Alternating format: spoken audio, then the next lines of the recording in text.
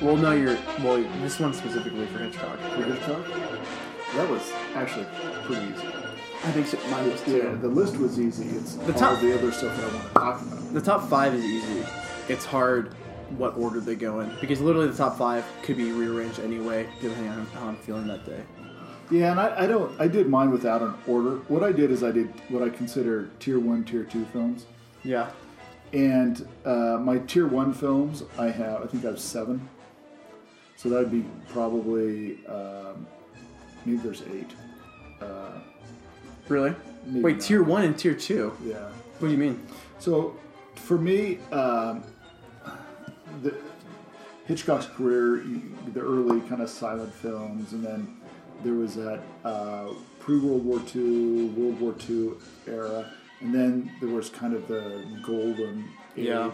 and then post-Birds, there's that era right at the end of his career. Yeah. And for me, my favorite, and I'm not saying these are the best films, that my favorite films are that post-World War II era. The 1950s, late 1940s films.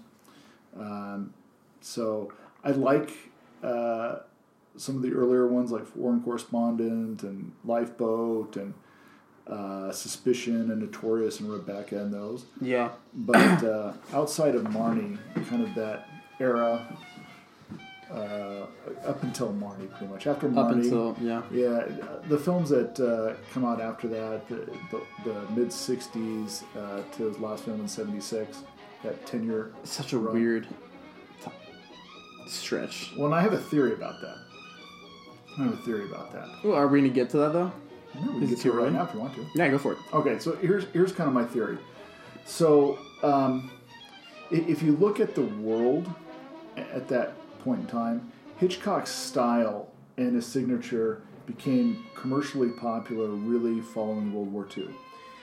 And so up until Psycho, the types of films that he was doing, the dialogue was very subtle. There was innuendo. They were adult films. They were mature. And they were still a lot of that signature things that he had with the blonde, the smart femme fatale, Edith head clothing, upper crust kind of people, the great effects and all that sort of stuff. And then in 1960, America really started to change. And if you look at Psycho, it's the hinge of that change. So Psycho, he just come off of North by Northwest. He was kind of at the height of his power, and he had a studio 100% behind him saying, "Yeah, Hitch, you can do no wrong." Mm-hmm. So he went with his instincts. The fabulous thing that Hitchcock does is he just has these incredible instincts, and he just went radically different way. Yeah. And the studio didn't believe in Psycho, and he didn't take a salary for it. And he said, "I'll just offer the box office." And obviously, the box office was huge. Now what Psycho kind of represented is kind of like you see in the film The Last Picture Show. It was the end of the innocence of our culture. Yeah. And it was the end of the innocence of America. We'd come off of World War II. All these people were baby boomers. And they'd come home, and now the baby boomers were starting to become teenagers and stuff. Yeah. And you look at Psycho, it was a grittier, more realistic film, dealt with things like adultery. And you look at it, your early protagonist gets killed. But the other thing is she's embezzling money from her boss, and she's having an affair with this guy. And then the innocent person, who looks like you think is the victim in this film, actually ends up being the antagonist, the villain, the killer. And so it twists and contorts a lot of those Hitchcock kind of themes. And then at that time, what was seen as the violence of the film and the shocking part, if you go back and watch it, it's more of your imagination of what's going on than what they're really showing on screen. So to me, that kind of marked the end of that era. And now, not only did he start a whole new genre, but he changed and rewrote the book on filmmaking going forward. And he did that a little bit more. You get some of those elements with The Birds, But then after that, what happened is it let the door open, and the studio said, "Okay, we can fund this stuff." Yeah. And it let the door open for lots of film like that. And you start getting films like Five Easy Pieces, and they start seeing that we need to cater to this baby boom generation of people, and we need to let in the door younger filmmakers who can make that. And Hollywood, off of Psycho, shifted and went in a different direction.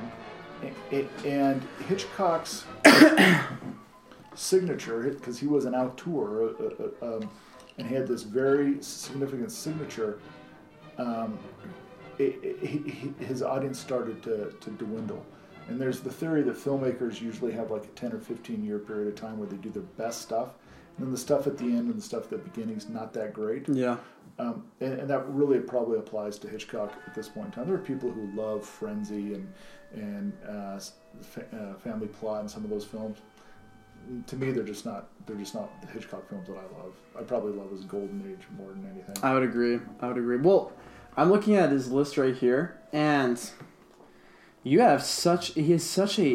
So from 1934.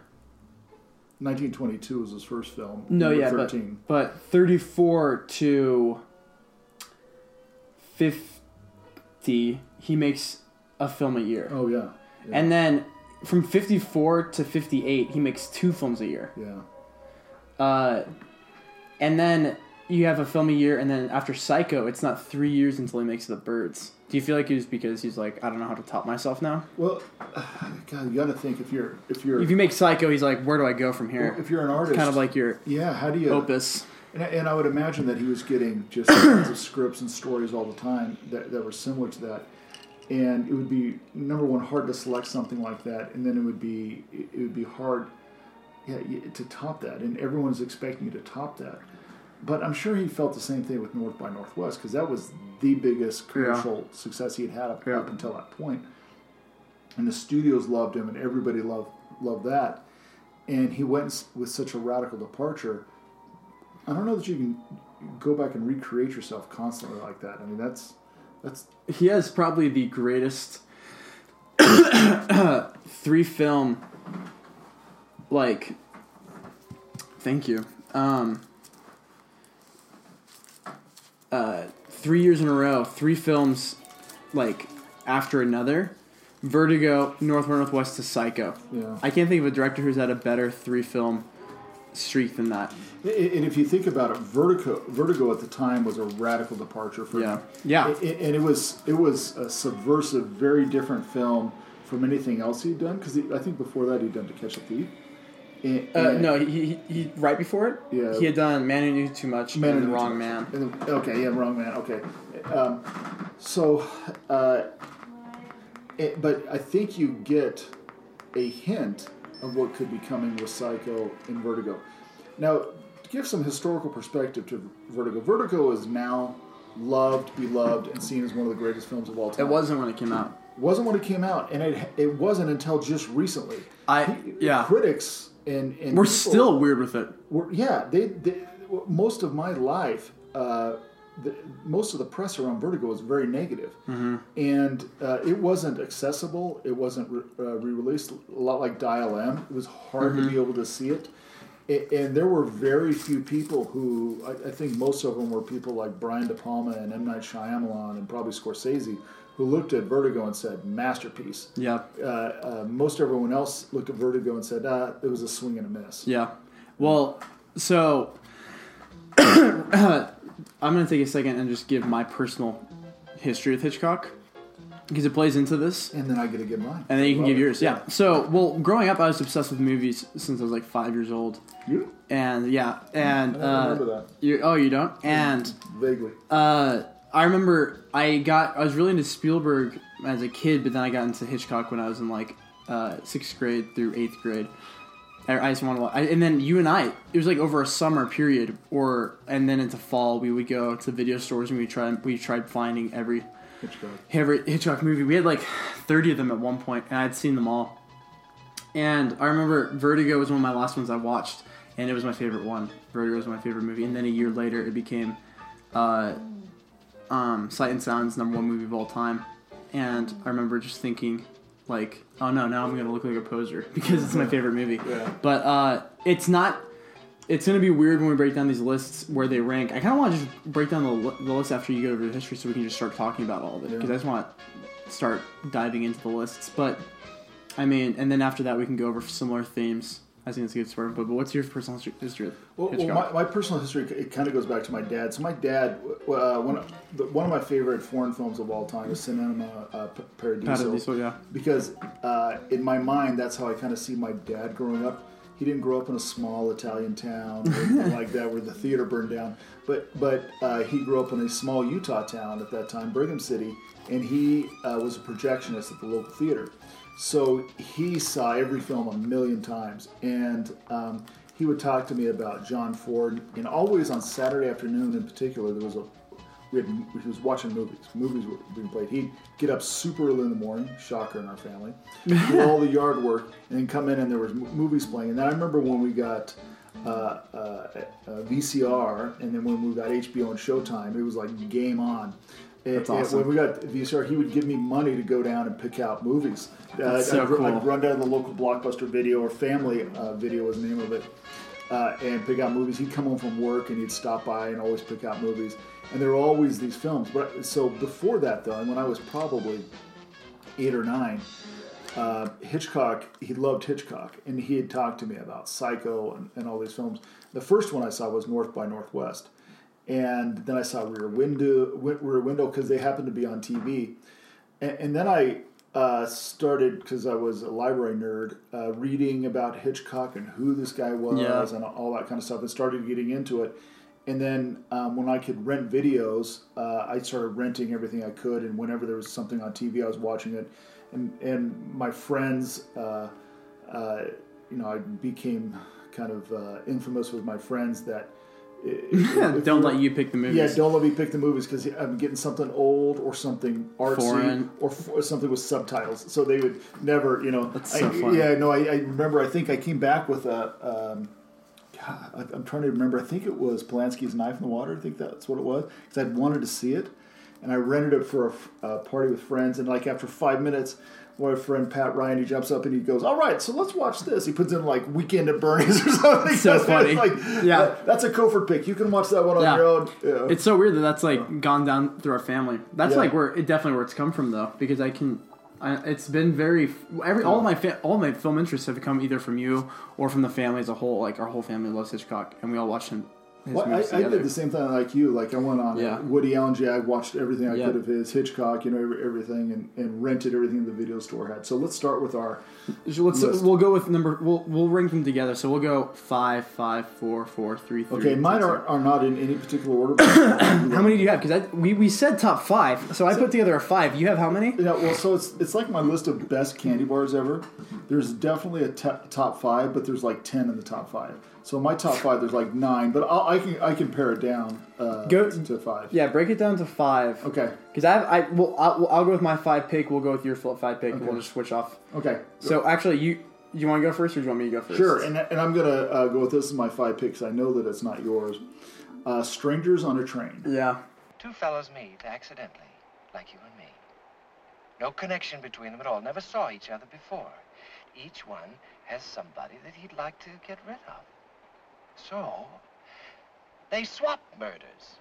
Swap murders? Each fellow does the other fellow's murder. Then there's nothing to connect them. Each one has murdered a total stranger. Like, you do my murder, I do yours. We're coming into my station. For example, your wife, my father. Criss-cross. What?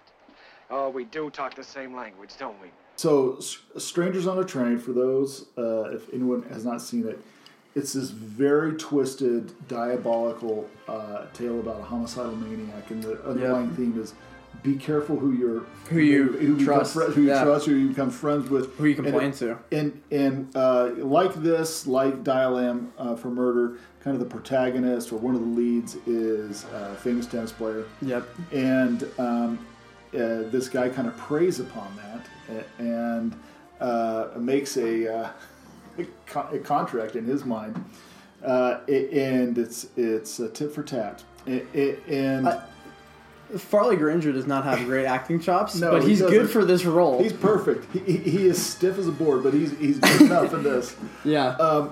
But the underlying theme, and this is one of these Hitchcock themes that comes up all the time, is the mother-son relationship. It's so weird. It's so prominent. This is the precursor. This is 9 years before Psycho. Yeah. And you see kind of the first step of, hey, I can really take this theme and go a long ways with it. But it's a theme that's throughout Hitchcock's films, a mother-son relationship. It must be something, I don't know much about his personal life, but must be something from his personal life. But one of my favorite themes is Guy Haynes in the movie. He goes and visits his ex-wife. He's going through this divorce with his wife who was cheating on him, and she's kind of a degenerate in this. And she starts flirting with him when she finds out that something good might be happening for him that she can profit from. And he goes, "Oh, skip it, Miriam. It's pretty late to start flirting with a discarded husband." And I think that the reason it's one of my favorite quotes from that is I think that tells a lot about Hitchcock and his views on women.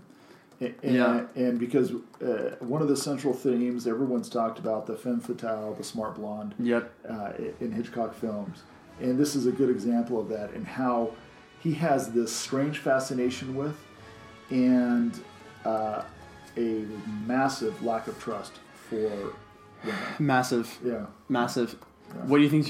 What's the best scene? Oh, it's the tennis scene when. You think so? When the It's ball's one going, of them. and when the ball's going back and forth, and yet the one guy's not watching the play at all; he's just focusing in on Guy. This movie is on my list a little bit higher than you, but we can talk about it now. I think so. That movie has. What's it? That's the thing about. What's its number? We'll get to that. Oh, okay. We'll probably just end up not talking about it as much when we get to it, but which is weird because we'll probably have a lot of the same ones on our list. But it that movie has 4, 5, maybe 6 sequences that are masterfully done. Yeah. It's one. So I love the fair sequence when he follows his ex-wife to that island, and then you can just see her his lighter in her glasses. Yeah. That sequence is amazing. Oh, can you imagine the inspiration thinking that up? Hey, this is how I'm going to shoot. This is how I'm going to do it. Because Hitchcock was the auteur, so yes. his fingerprints are over everything. In the film. Yeah. He made all the decisions. Yeah. Another part I love. When there's just one shot that I think is amazing when Farley Granger is in his office and he's talking to someone and he reaches up into this cabinet drawer to grab something. And you can see a gun in the drawer, and he's looking at it, and he grabs it. But I think one of the coolest parts in the movie is whenever Farley Granger's character goes to confront what's his name? Let me the pull antagonist in the film. Yeah. When Guy goes to confront his tie clips says Bruno on it, but it's Bruno. I don't think it is. Well, let me see. Robert Walker. This is one of my favorite performances in a Hitchcock film. So sinister. But it's Bruno. Bruno Antony when he confronts his dad and he turns the light on and he's sitting in his dad's bed waiting for him. Yeah, that's also a great scene. Well, and it's one of those things where, like I said, that Hitchcock was in line with his audience at that point in time. Yeah, because he's saying much more there.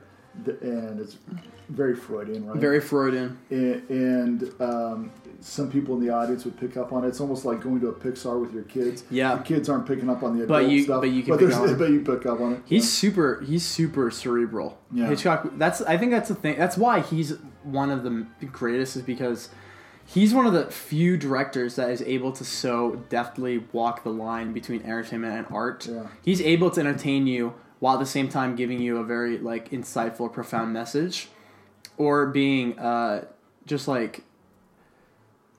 beautifully rendering stories. I wonder, and I always wondered with Hitchcock if he studied Freud much, because there's so many. You'd think so, yeah. If you take a Freudian, especially if you see Shadow of a Doubt. Oh, or Spellbound. Spellbound. Spellbound, totally. Oh yeah, with the hypnosis, but also just the symbolism, stabbing all the time. Yeah. Right? At the end of the closing shot at the end of North by Northwest. Northwest. I mean, there is so much. There's tons, of subtlety. Phallic symbols, yeah. Well, I think a lot of his artistry and maybe some of the psychological stuff stems because Hitchcock he spanned a huge chunk of. So he started in silent films. Yeah. He spanned a huge chunk of. Then he started as a stage director. He started as an art director. Art director, that's right. And then he was a director. Yeah. So he went from silent to sound films, directing silent, then sound, and then color. And he was able to be the master in all three points of the medium. That's why he's such a good visual storyteller. That's why storytellers today are boring because they never had to tell stories without sound. Without sound, yeah. Okay, my number 5. And I know we're going to get a lot of crossover here. We're going to get a lot of crossover, but we're going to. I think all of my picks are pretty controversial. It's just how I feel today. This could change tomorrow. My number 5 is Vertigo. I love you, Madeline. I love you too. Too late. Too late. No, we're together. Oh, it's too late. Something I must do. No, there's nothing you must do. There's nothing you must do. No one possesses you. You're safe with me.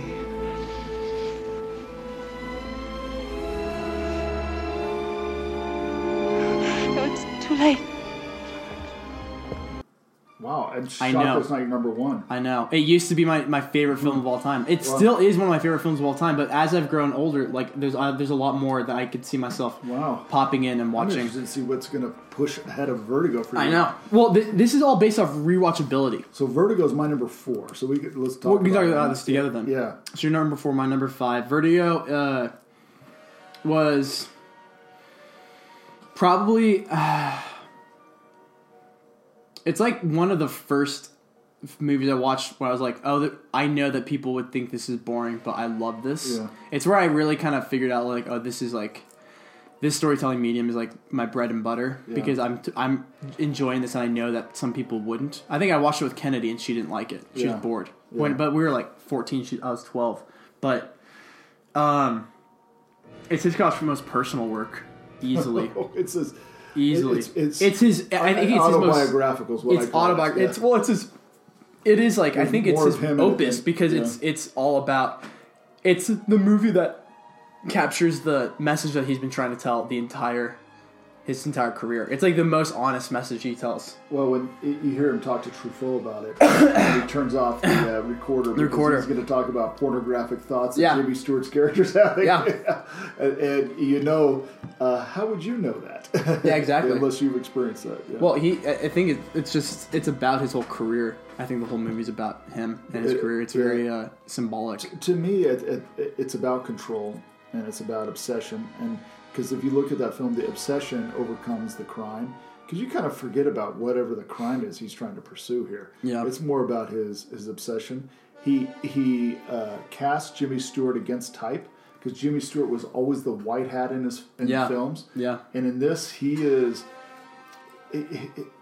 So it's if you look at the beginning of the film, it starts out your typical, almost Hitchcock-like, where you have Jimmy Stewart and he's got this girl that you know is in love with him, and they're kind of hanging out. They got this easy life, and then he's approached by this guy, and then it just goes. It takes a massive left turn where Jimmy Stewart suddenly becomes this crazy obsessive guy. I thought he was normal, and I was buying into this. Yeah. Now wait a second, this is not normal. Yeah. And he goes full on stalker mode, shuts the other girl out of his life, and just focuses in on revealing the true identity, what he thinks is this person. And then he kind of realizes at the end that he's been duped this whole time. Yeah. And that his actions actually end up in a murder, and there was a murder. It's just so twisty, and Jimmy Stewart becomes so twisted in this film when it reveals his true character. It's like Hitchcock saying, okay, I'm going to make this film, and I'm going to give you guys a peek underneath my suit as to what I really am like. Yep. I'm really like this. Yeah. You guys might see me as this wholesome kind of character up front, or maybe you don't, but I'm really this dark, perverted voyeur of a person. Yeah, totally. Yeah. It's I mean, in a sense, I think it's his scariest movie. Because it's like the most like I mean, because the protagonist is the one who ends up being a villain Yeah. in a way. Oh, yeah. And so it's like, and since we're watching through the protagonist's eyes, you have to go on this journey with him. It's like, because Psycho isn't told from Norman Bates' perspective. No. It's told from Vivian Leigh's and her sisters. But like... No, I think Vertigo is 90% POV shots. Yeah. Oh, exactly. Yeah. Yeah. I just wonder if, like, working on that movie, being a producer, just being like, this is a very interesting take, Hitch. We've been doing other movies. This is very different. Where are we going with this? What are you trying to tell us here? No, and maybe that's, he was so hard on Kim Novak and making that film because of that. Yeah. The other thing that's so odd about Vertigo is because everyone, as soon as the film opens, you see Jimmy Stewart, and he's this kind of nice, wholesome war vet of a guy, and he's got this thing that plagues him, so he's got this definite Achilles heel, and because of that, he's had to quit his career, and he becomes something else. So you have immediate empathy, and everyone buys in and says, okay, we're on Jimmy Stewart's side. And he just slowly takes you down this path of this dark obsession. And for most people, if you watch that film, you think, wait a second, I was really identifying with Jimmy Stewart. I don't know so much now. Yeah. Or could I be like this? Could I do? That's why it's so dark. I think that's what Hitchcock is saying is, hey, watch out. Anybody can do this. This can happen to anybody, and I'm no different from you. I think the reason why I liked Vertigo so much when I first saw it was because I identified with like the obsession part, but with film. Because at that point in my life, I was trying to devour as much Hitchcock as I could, all of these movies, and then I saw this, I was like, this is how I feel about movies. The other thing, and you're talking about Hitchcock being an art director. I mean, the use of color and art direction in that film. Wow. San Francisco. Oh my word! What a wonderful time to have kind of been there. Right? No one shoots America better than Hitchcock. A Brit. No kidding. Every location he picks, he makes it so we'll picturesque. talk about that with Catch a Thief. Yeah, we'll talk. Yeah, Jeez. But he makes San Francisco look like a dream. Well, it probably was then. That's I'm sure it was. That's why my parents lived there and they loved it. Yeah. They said it was fantastic before it became super overpopulated. There's one character in Vertigo that a lot of people like to marginalize Hitchcock's approach to women. Yeah. Which I think is really unfair because there's like a string of this one character that he keeps reusing. So Barbara Bel Geddes plays Midge Wood, who's Midge is the character we love. Yeah. She's in love with Jimmy Stewart's character. Yeah. With she's the one Scotty. he hopes Scotty ends up with. But she kind of just drifts away. But so she's a character she gets rejected that outright. is in a lot of Hitchcock films. Yeah. So she's the girl who feels like she's not good enough. Yeah. And no one ever addresses that. Like, that character trope is also in Marnie. It's in Rebecca. Yeah. It's in Rear Window. I think Grace Kelly has shades of it in Rear Window. Because she's not super confident. She's very much like, I don't know what life to pick. With this guy? Yeah, exactly. Yeah. Yeah. I think it's unfair just to say he liked Pretty Blondes because there's a lot of movies, especially Rebecca and Marnie, that he tapped into like the psychoanalysis of like girls who don't feel like they're good enough. Isn't that interesting? Well, I don't want to talk too much about it, but to Catch a Thief, you have that definitely. Yeah. You have the rich, spoiled girl who only likes the unattainable. Yep. And not the guys who doesn't want the guys who are chasing her. Yeah. Yeah. All right.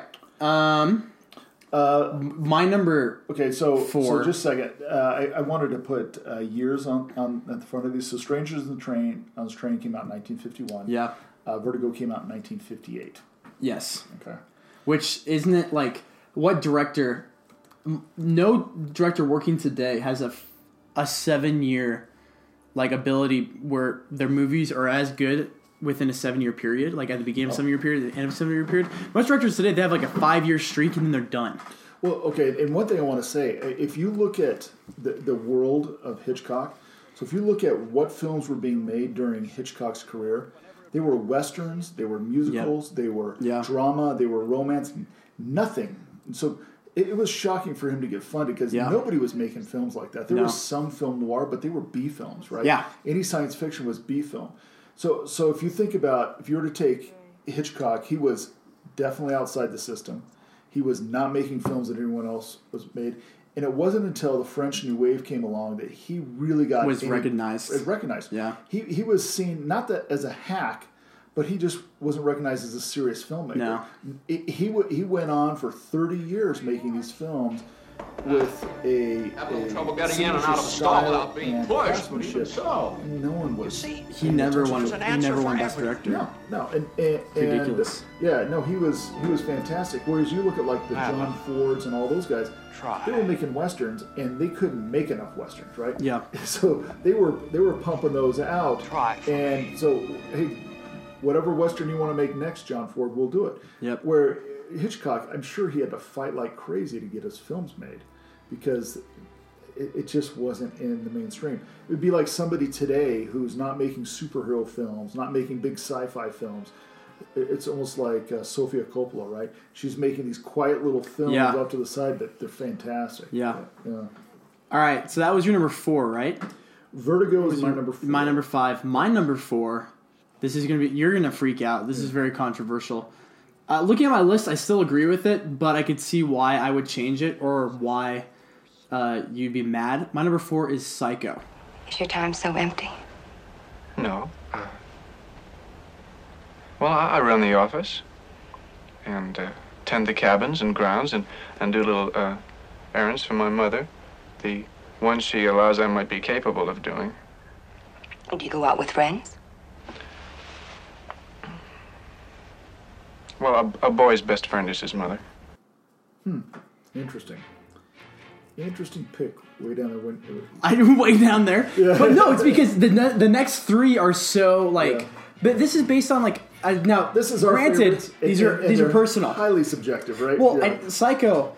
Objectively, one of the greatest films ever made. I've actually seen. Subjectively, may not my top 5 for Hitchcock specifically for my personal taste. But I mean, it's still I watch it like at least 3 times a year. Yeah. I watch it's the thing. It's a rule book. You can watch it with the sound off and just watch the film. The cuts, I think this is. I mean, the dialogue in the scene where isn't it Marion Crane? She comes in and she first sits down with Norman Bates, and they're in the room, and he's got all the animals, birds, all stuff, birds around, and that and her sitting in that chair. That dialogue, and he is telling her everything that she needs to know, but she's not getting it, and that dialogue back and forth, and she's going to be completely controlled by this guy, and she doesn't know it. That is such a Hitchcock thing.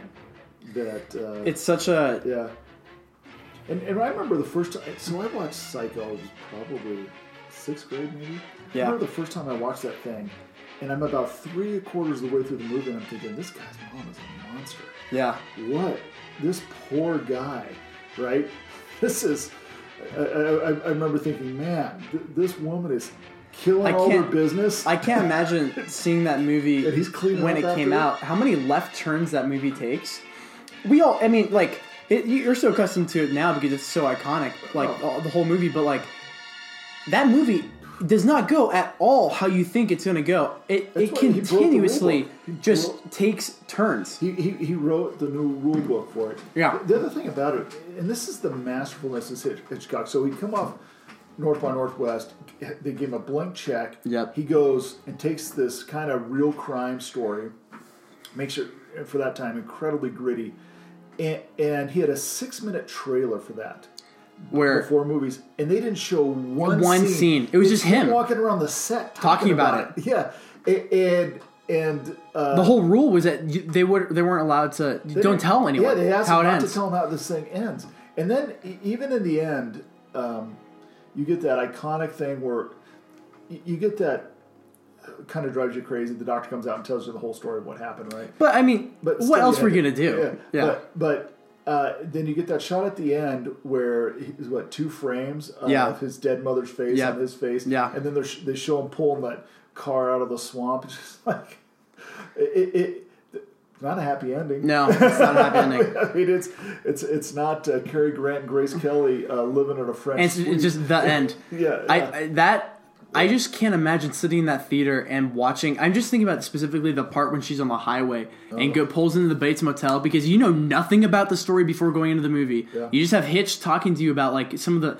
You don't know. You haven't seen it one frame from the actual movie beforehand because of the trailers, and you're just like, what is going on? Well, and the other thing, there's I think there's a subtle psychology with that. I mean, rural areas out away from everything terrify me more psychologically than a big crowded city. Yeah. I'll take the big city anytime over some person who's living out in the because you know they're up to no good. Why are you living out here by yourself? Well, no, and when people live out there, you don't have anything going on. That's why that stuff happens. They get bored. They get bored. They start thinking, well, if I killed somebody, I could really hide a body out here. Yeah, I could do it really well. Yeah. So everyone loves the shower scene, but my favorite murder scene is when the guy's coming up the stairs. Yes.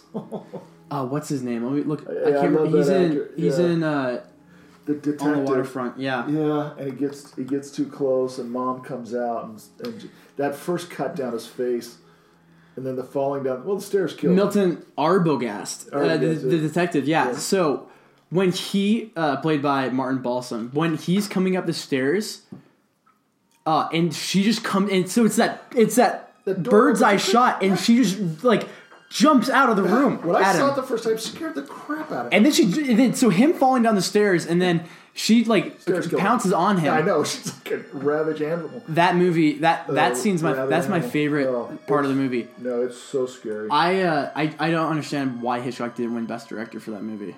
I don't get it. Because I think it kind of goes back to that French New Wave. It wasn't until these guys who were critics that became filmmakers, like Truffaut and stuff, that everyone was able to like. Yeah, they like raise everyone's awareness and say, "Hey, look, I know all you guys are giving these awards to these other guys. Yeah, Orson Welles is fantastic, totally deserving. There are a lot of those guys totally deserving. You're missing it. You got one of the greatest of all time over here, and you're just missing everything that he's doing. Yeah. Yeah. All right. All right, so that was your 4. That's my 4. What is your 3?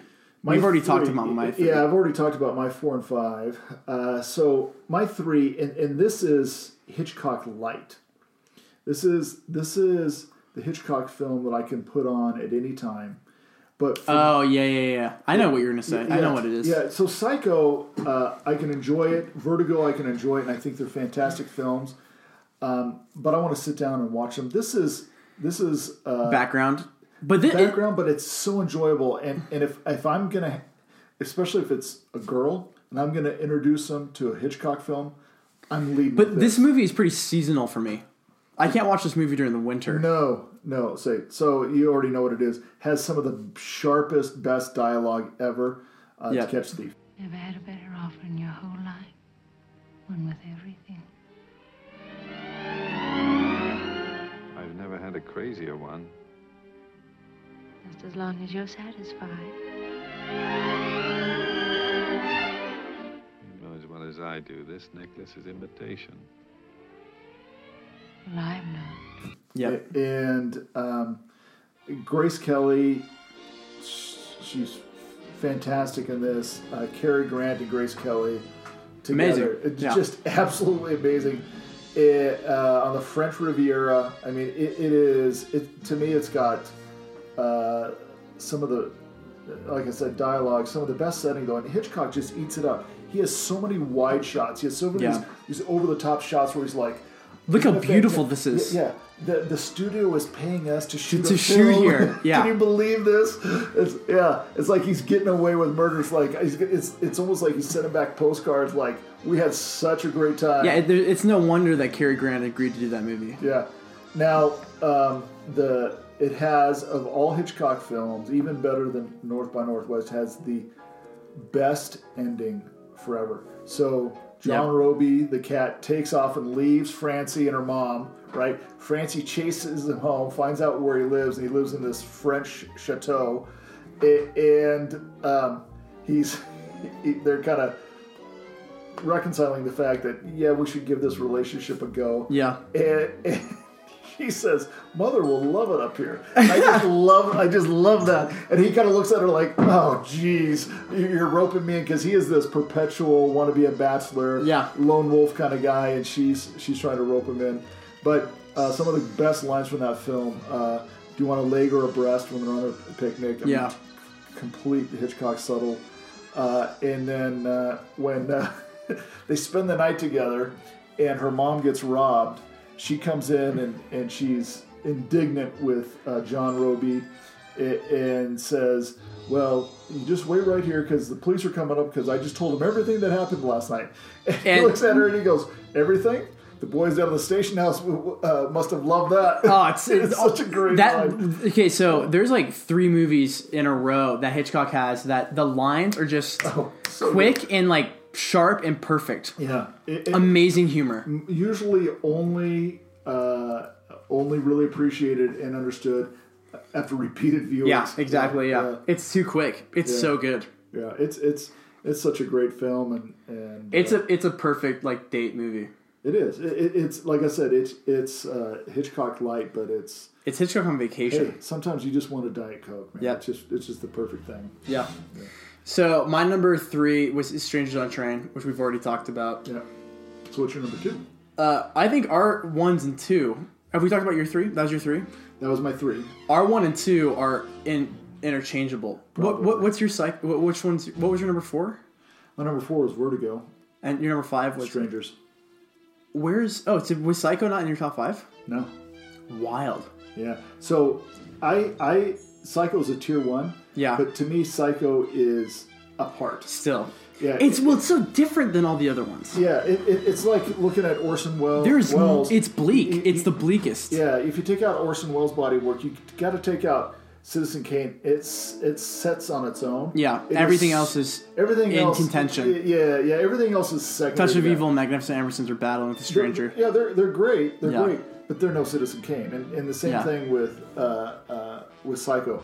Psycho is the greatest film for all these other things. But in my top 5, it's probably not one of my favorites, but I see that as a better and greater film than all of these. Totally. I'll watch it anytime, but I do these other 5 for reasons.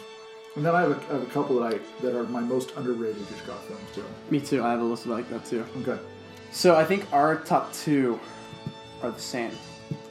I think we have the same top 2.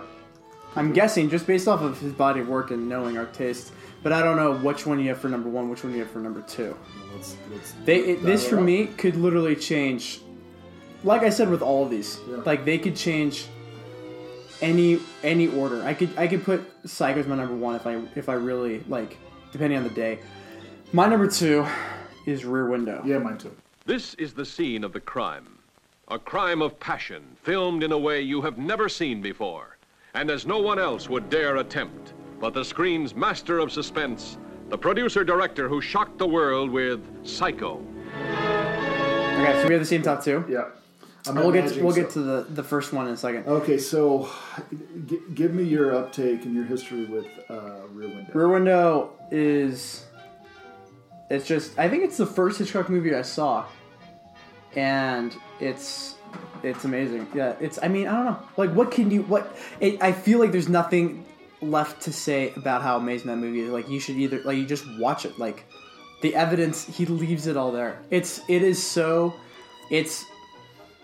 First of all, I think Jimmy Stewart's character is fantastic in it. Yeah, I think he's a fantastic character. Yeah, Jeff. Yeah. Because he goes through a great character change, but Grace Kelly's fantastic. All the bit parts are his great. The detective friend. It's a small cast. It's a small film. There's really 5 characters. It's a stage play on film. Yeah. And it's terrific. Lars Thorwald, whatever. It's Thornwall, Thornwald, yeah. All of the it's intelligence. Perfect. Nothing has caused human race so much trouble as intelligence. She's got the best lines. People used to just be happy, get married. Now they sit around, read a lot of books. Yeah. Where does he get inspiration to write a song like that from Lisa? I think he gets it from the landlady once a month. Yeah, Rear Window is amazing. I don't know what else to say besides it's the only one that doesn't have a prominent score, but that's to its advantage. It's the jazz of the age, though. Yeah. So if you think about 1954, Greenwich Village, jazz age, that's what's happening. That is what's happening. So another masterful stroke to choose that music for that. No, it's fantastic. Yeah, I think it's Hitchcock's most brilliant visual storytelling because he had to do so much with the camera, because to tell that story it's so hard because it's so constrained. He had to do a lot of remarkable visual storytelling. Well, not only that, but and it's got these Hitchcock things, right? So if you look at L.B. Jeffries, ordinary man thrown into extraordinary situation. Yep. That's a very prominent thing. But he's a twisted ordinary man because he's an ordinary man, but he's doing something that's not good. No. He's a freaking voyeur. Yeah. Right? So he's watching his neighbors through the back window and peering into their lives. And the comment is made early on by Stella, you don't do that, right? Yeah. Bad things. This does not lead to good things. And so it's a great precursor of things to come. So you have an ordinary man who's a little twisted. Yeah. So this is 1954. But he's bored.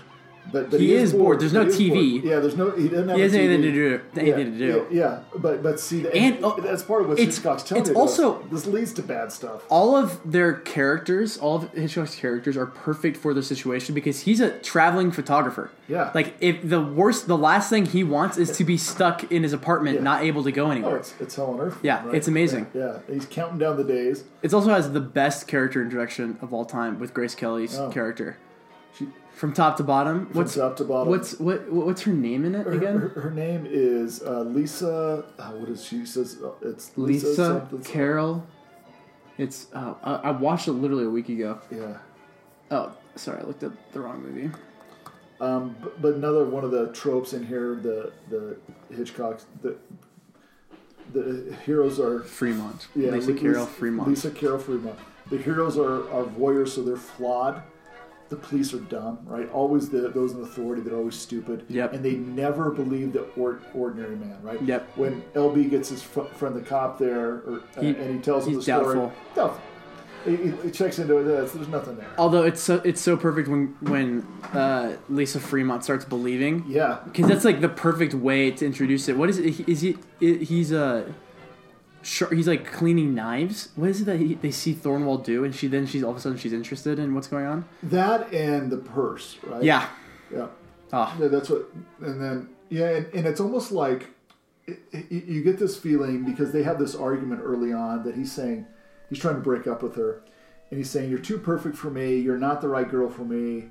I need a girl who can go to the African jungle and all those kind of sandbag around the world. And it's almost like she takes it as a challenge as, I can be that person, and I'm going to prove it to you through this caper. It's like a Scooby-Doo, type episode where we're gonna get to the bottom of this, and she does this daring thing and goes over there, and that thing is what brings the relationship together.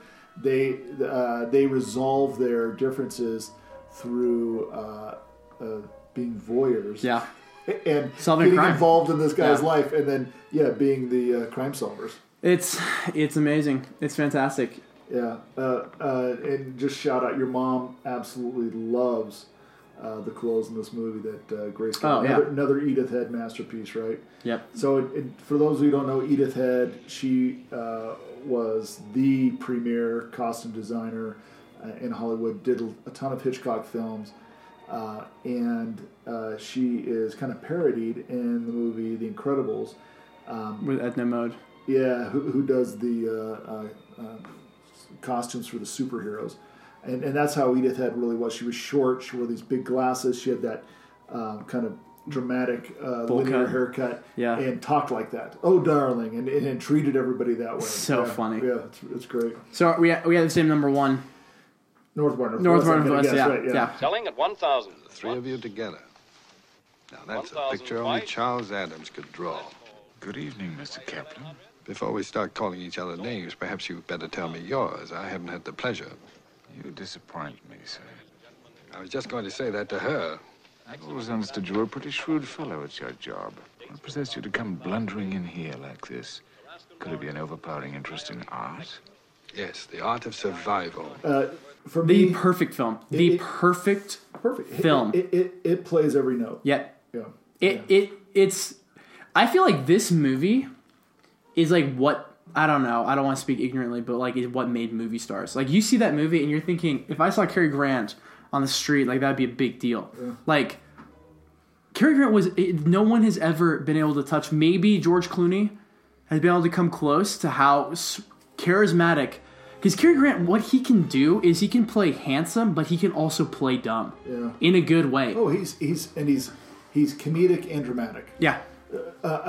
If you look at both Jimmy Stewart and Cary Grant, they're both in 4 Hitchcock films. Probably the most known of all of his protagonists. If you look at their body of work, they were doing like 2 films a year. Those guys worked like crazy. So they were in hot demand. They were the faces of Hollywood at that time. Yet the two are radically different. Jimmy Stewart, just in his delivery and the way that he speaks, it's this homespun, stuttering guy that you trust. Cary Grant, because he was born in England and lived a lot of his life there, and he learned an American accent. He has this very distinctive way of speaking, much like Grace Kelly. Yeah. So Grace Kelly sounds like the prep schoolgirl that went to Bryn Mawr, right? Yeah. And Hitchcock just loved that, and that's why she was, I think, in 3 of his films. Yep. And Cary Grant was the same way. He had a very interesting pattern of speech and the way that he delivered lines, and it's perfect. But in North by Northwest, what's so perfect about it is not just the way that Cary Grant plays Roger Thornhill, is that he is, from the first scene, he is a shallow, think thin, right? Yeah. He's this shallow kind of Madison Avenue guy that lies to people, and he justifies it that advertising's all about lying and it's okay. Yeah. It's right. We're making people feel great. And so immediately you're like, this guy is kind of a dirtbag, but it's played by Cary Grant. It's you can't not love him. You still love him. He's so transparent. Yeah. It's like, I love his transparency. Yeah. This movie, literally, it's like, I've never watched it and ever had a problem with any part of it. That's kind of the same way with all of these movies. But it, like, the lines are perfect, and it's perfect romance, comedy, and thrills. It is all there. Yeah, and getting back to that Cary Grant character, because I don't want to let this theme die. No, yeah.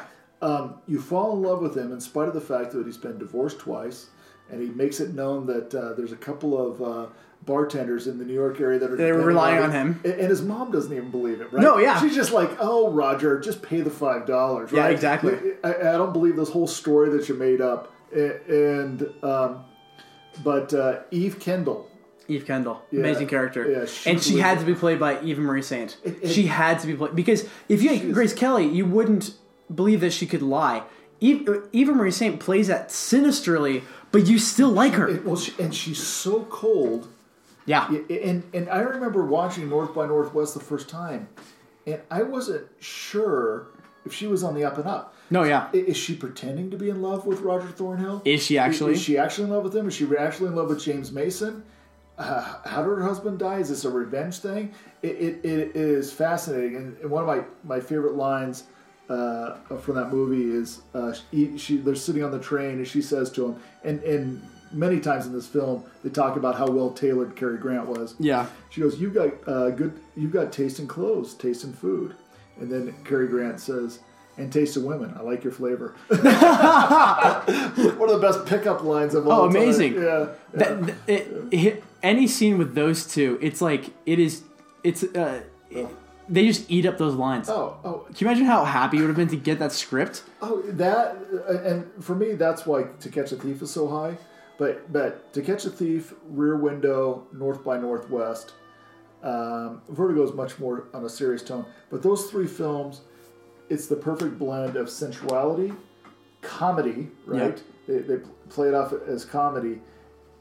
Great dialogue moving the story along, yep. But the give and take between the male and the female leads, I mean, it's like watching tennis. It's just back and forth, back and forth, back and forth. And, Cary Grant has chemistry with everyone on camera. Oh gosh, yeah. I mean, yeah. You just said that. It just reminded me of that scene where he's escaping from the hospital, and he goes through that girl's through the window, and she goes, "Stop!" And then she puts her glasses on, and she goes, sees him, "Stop." and she goes, "Stop!" Yeah, and he's like, It's so perfect. It's such a great film. That plot is also insane. So here is my weird fetish with North by Northwest. I love to watch it late at night on a Friday. Yeah. I actually have on my Spotify a Bernard Herrmann playlist and it's titled Friday Night at 11. For some reason, the music, the film, everything, it is perfect for that time. It's just perfect for me to watch it late at night, even if I fall asleep in it. Which last time I watched it, it was late and I fell asleep, and I woke up and it's just a great film for me. It was the first Hitchcock film I'd ever seen. It's my favorite. It's in my top 5 movies of all time. Yeah, easily. Yeah, I love North by Northwest very easily. All right, let's go through a couple of these other categories for Hitchcock films. Best scores. I have a 3 here: Vertigo, North by Northwest, and Psycho. North by Northwest is my favorite. Vertigo. I mean, they're all my favorite, too, but Psycho is the most iconic. Yeah, easily. I was going to say Psycho is the most iconic. North by Northwest is my favorite. I love it. It reminds me of driving through the mountains here in Utah, going through the pass. We had the top down in the VW, which is almost like a Catch Me If You Can. Beautiful view too. Yeah, it would make a great Hitchcock film, being chased up and down those treacherous mountains. Yeah. Best performances. I have Vivian Leigh in Psycho, and Anthony Perkins in Psycho, Cary Grant in North by Northwest, and Jimmy Stewart in Vertigo. Yeah. And then probably, what's his name? I just said his name a bit ago in Strangers on a Train. Farley Granger? No. The guy plays Bruno. Yeah. What's his name? Robert Walker. Who actually was LDS and from Salt Lake. That's right. But he died young. Yeah, he did. What a wonderful actor. A fantastic performance. Okay, my favorite is Anthony Perkins. Yeah. I mean, method actor. He was so good. He became too good. Yeah. In Psycho, it typecast him for the rest of his career. Sadly. Yeah, but wonderful actor, just natural for that. Perfect amount of. This guy is like creepy, but like I still like him. Yeah, absolutely. No, he sold it, and he's so boyish. He's boyish, and Hitchcock in Psycho particularly does all these extreme camera angles. He has this one where he's talking, and it's this extreme angle with these shadows on the wall behind him, and he's sitting down and he's talking, and even with those extreme angles, and Hitchcock's telling you something's amiss here. Yeah. He just sells every scene. Now I don't know if it's the best acting, but my favorite female character is probably Francie Grace Kelly in To Catch a Thief. Really? Well, and the reason for that, it's Grace Kelly playing Grace Kelly. Yeah. But so she likes him. And then she's used to guys chasing her, and then when he doesn't, it doesn't go, and he leaves her. And she makes the transition of the stuck-up girl that's used to men fawning all over her to the one who's doing the pursuing, to repentant, to getting in on the scheme, much like we get with Rear Window and that. And I think it's fantastic. The other is in Dial M. Grace Kelly. No, I'm talking about male lead. I cannot remember the guy's name, the retired tennis pro. Grace Kelly's cheating on him, and he goes back and gets one of his friends from college to potentially murder her, is the plot. Ray Milland? Yeah, Ray Milland.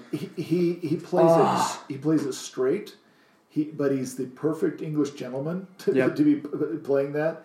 And Hitchcock does this thing where he keeps the camera on Ray Milland this whole time, where he's warming up his ex-friend for the bomb he's going to drop about killing his wife, and he just follows him around the room. And I don't know, that's just a scene that always sticks out to me. But I also got to say Ingrid Bergman.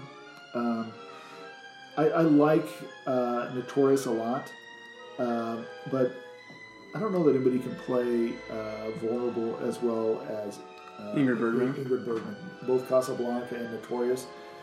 She starts off as this socialite with a famous father, and she becomes vulnerable very quickly. And I think that transition, I just think she was wonderful. I wish I would have seen her in more colored films. She was fantastic. What do you think is his most underrated films? All right, I think Strangers.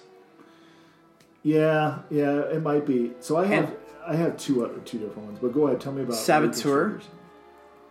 Barely ever talked about, barely seen movie. Ends with a guy falling off of the Statue of Liberty. Yeah. Chasing across across America. Fantastic movie. I used to watch it all the time when I was in middle school. Yeah, no, that's a really good one. I remember when I was taking a film class in high school, we were all about Lifeboat. Because Steinbeck wrote it. Yeah. It's a short story from Steinbeck. And because it's all that, and I think that, this is high school in Oregon, so they're always going to come at you from a leftist angle. So they're always like, warning against groupthink, mob rule, right? Yeah. It's a very subversive message. But my two most underrated films are Trouble with Harry and Shadow of a Doubt. Yeah. So Trouble with Harry is Hitchcock's comic film. Weirdest movie. I love it though. And everybody kind of hates it. It's a beautiful film. It's what's her name's first film ever. Famous actress, one of the best actresses of the 20th and 21st century. But Trouble with Harry. Shirley MacLaine. Yeah, Trouble with Harry. I found it very funny. It's black, dark comedy, but it's great. Yeah, very underrated. And then Shadow of a Doubt, because he puts Joseph Cotton against type. And Joseph Cotton's the guy from Ohio who, is always kind of the white hat like Jimmy Stewart, and he's the psycho uncle in this thing. And tries to kill his niece by pushing off her train. I love. To me, it's just one of the great underrated films of all time, and one of Hitchcock's underrated. Also, Foreign Correspondent. Man Who Knew Too Much. Man Who Knew Too Much is great. Good, yeah. Rebecca is pretty darn good. Rebecca, except for the third act. Everything but the third act is odd. It's a weird tone shift, but everything else besides that, Rebecca's pretty great. And I don't want to criticize International Cinema at BYU, but I understand that them showing that last year, so we went and saw it. Yeah. As an international, because Hitchcock's an international filmmaker, but that was his first American-made film. Yeah. That was David Selznick's the first film that when he lured Hitchcock to Hollywood. So I don't know, I thought that was interesting. He could have gone with something much earlier. Like 39 Steps. 39 Steps would have been fantastic. Yeah, 39 Steps is great. And that's a great name for a band, because that's the name of the spy ring in the film. Yeah. The 39 Steps. 39 Steps. Rear Window came out in 54. To Catch a Thief came out in 55. And North by Northwest came out in 59. So if you look at this, just real quick, I'm just going to throw some together. So you start 51 Strangers on a Train. You can go 48. 1948 Rope, which I love too. Great movie. 51 Strangers on a Train. 54 Dial M for Murder. 54 Rear Window. 55 To Catch a Thief. 58 Vertigo. 59 North by Northwest. 60 Psycho. 63 Birds. Jeez. What a run. Yeah, what an amazing. Absolute run. I hate the movie Marnie. I just want to say that. I hate that that's movie. That's the beginning of the end. Yeah. Yeah. It is so boring. And it's just I don't know. I don't like Tippi Hedren. Yeah. That much. I love Tippi Hedren, but she kind of seems... Oh, she's too dumb for Hitchcock, I feel like. So I ranked Marnie a 0 on my list. Yeah. Just to let you know. Let's go down some interesting. So actresses appearing as Hitchcock types. There's a couple things. Grace Kelly in 3 Doris films. Day. Doris Day. Eva Marie Saint. Yeah, Eva Marie Saint, 1 film. Janet Leigh, 1 film. Tippi Hedren, 2. Yeah. Apparently, she got along great with Hitchcock. Yeah. She could handle him. But I love her in The Birds. Apparently, Grace Kelly is the same way. Yeah, she's super tough, and she would always like talk back to him. Well, and she was a star at the time. Yeah, already. Yeah. So she had a lot of star power. Kim Novak, just the one in Vertigo. Doris Day, just the one in Man. Kim Novak is like to this day, like will die for Hitchcock. She still talks so highly of him and how much she loves him. Now, Eva he made her an icon. Yeah, Eva Marie Saint in North by Northwest. That's got to be up there in best performances too. So. His later films, everything post Psycho. The Birds is the best post Psycho. Yeah. Torn Curtain is also good. Topaz is rough. Yeah. Frenzy is not good. Family Plot is so weird. I've watched Family Plot a couple of times because people love it. I try to. I give it so many second chances. It's Hitchcock after the Hays Code, and so it's just so. I'm just always kind of. It's not that thrilling, and I don't like the lead characters. John Williams did the score. How weird is that? And the other part about it, and I try not to let this influence, but I hate a lot of films in the 70s from an aesthetic standpoint. Yeah. I love that stylized era of the 40s and the 50s. The golden age. Yeah, and then these guys with these huge polyester collars and crappy suits and white ties and stuff. And I love a lot of films from that era, but man, if the plot is weak and I don't like the story and I'm not interested in the characters, that just throws it down. That's like the straw that breaks the camel's back. I agree. And he was planning on doing one more movie, but then he passed away in 81. But or was it 80? It was like August 25th. Yeah, I remember it. I remember when he died. I always think about, because Hitchcock, April 29th, 1980. I always wonder about what movies did he see throughout the 70s and what were his thoughts on them. Like, did he see Taxi Driver? Like, what were his thoughts on Taxi Driver or The Godfather? Yeah. All that stuff, Apocalypse Now. Was he seeing this and being like, what is... I mean, like, I'm sure he liked it, but being like, this is so interesting. Gosh, I wish I would have had this freedom 40 years ago. Well, how weird would it be to have worked in the silent age and then you see movies of that extent just being like, this medium is insane. You got to think, though, because he had... I mean, all those other directors were his fans. So Scorsese remade Cape Fear, shot it as Hitchcock would have. It's an homage to Hitchcock, and used Bernard Herrmann's score. And then everything that Brian De Palma did. I mean, he's probably the most true to Hitchcock filmmaker of this last generation. M. Night Shyamalan. Yeah, I think Shyamalan wants to do a lot. Wants to be like Hitchcock, and he likes the twist, but he's doing his own thing. Yeah. Whereas Brian De Palma takes it right out of the Hitchcock book and says, "Okay, I'm going to do this, but I'm going to add split screen." Yeah. Right? Yeah. And I'm going to do the things that Hitchcock wished he could have done with the blood and the violence and the sex. Yeah. It's do you think any director has as legendary of a filmography as Hitchcock? I think there are maybe 3 directors I can think of that would come close. Okay. But that's it. Well, here's the thing with Hitchcock, though. Outside of Trouble with Harry, kind of genre specific, right? Yeah. I mean, he created the genre, and you could say Psycho was a slasher film, maybe, right? I mean, to some extent, but he was kind of in a genre. Whereas you look at a guy like Francis Ford Coppola. He has done across all these different genres, and everything he's touched is gold. Yeah. Right? I mean, he's just a phenomenal filmmaker. And Spielberg, too. I mean, he crosses all these different genres, and everything is...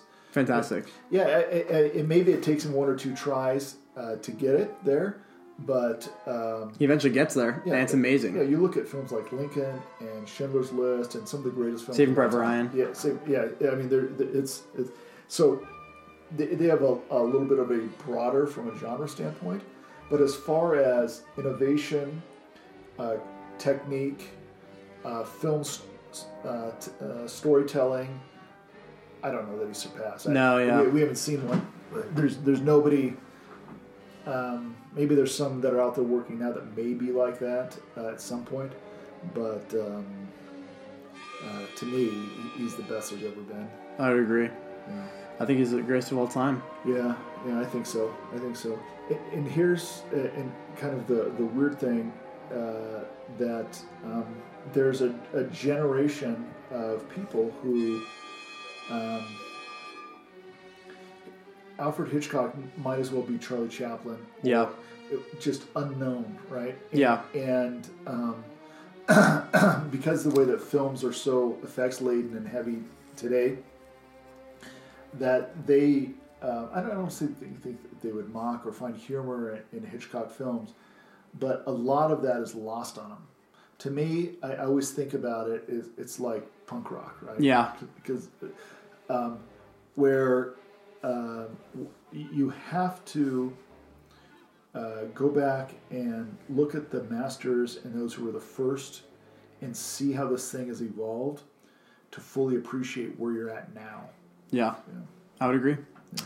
He's the best ever. Well, next time you and I will rank another director or another genre. We'll do another ranking. Or music. Yeah. We can do history. But thank you for coming on Midbrow. I absolutely love it. I love to hear myself speak. So Me too. All right. Until next time.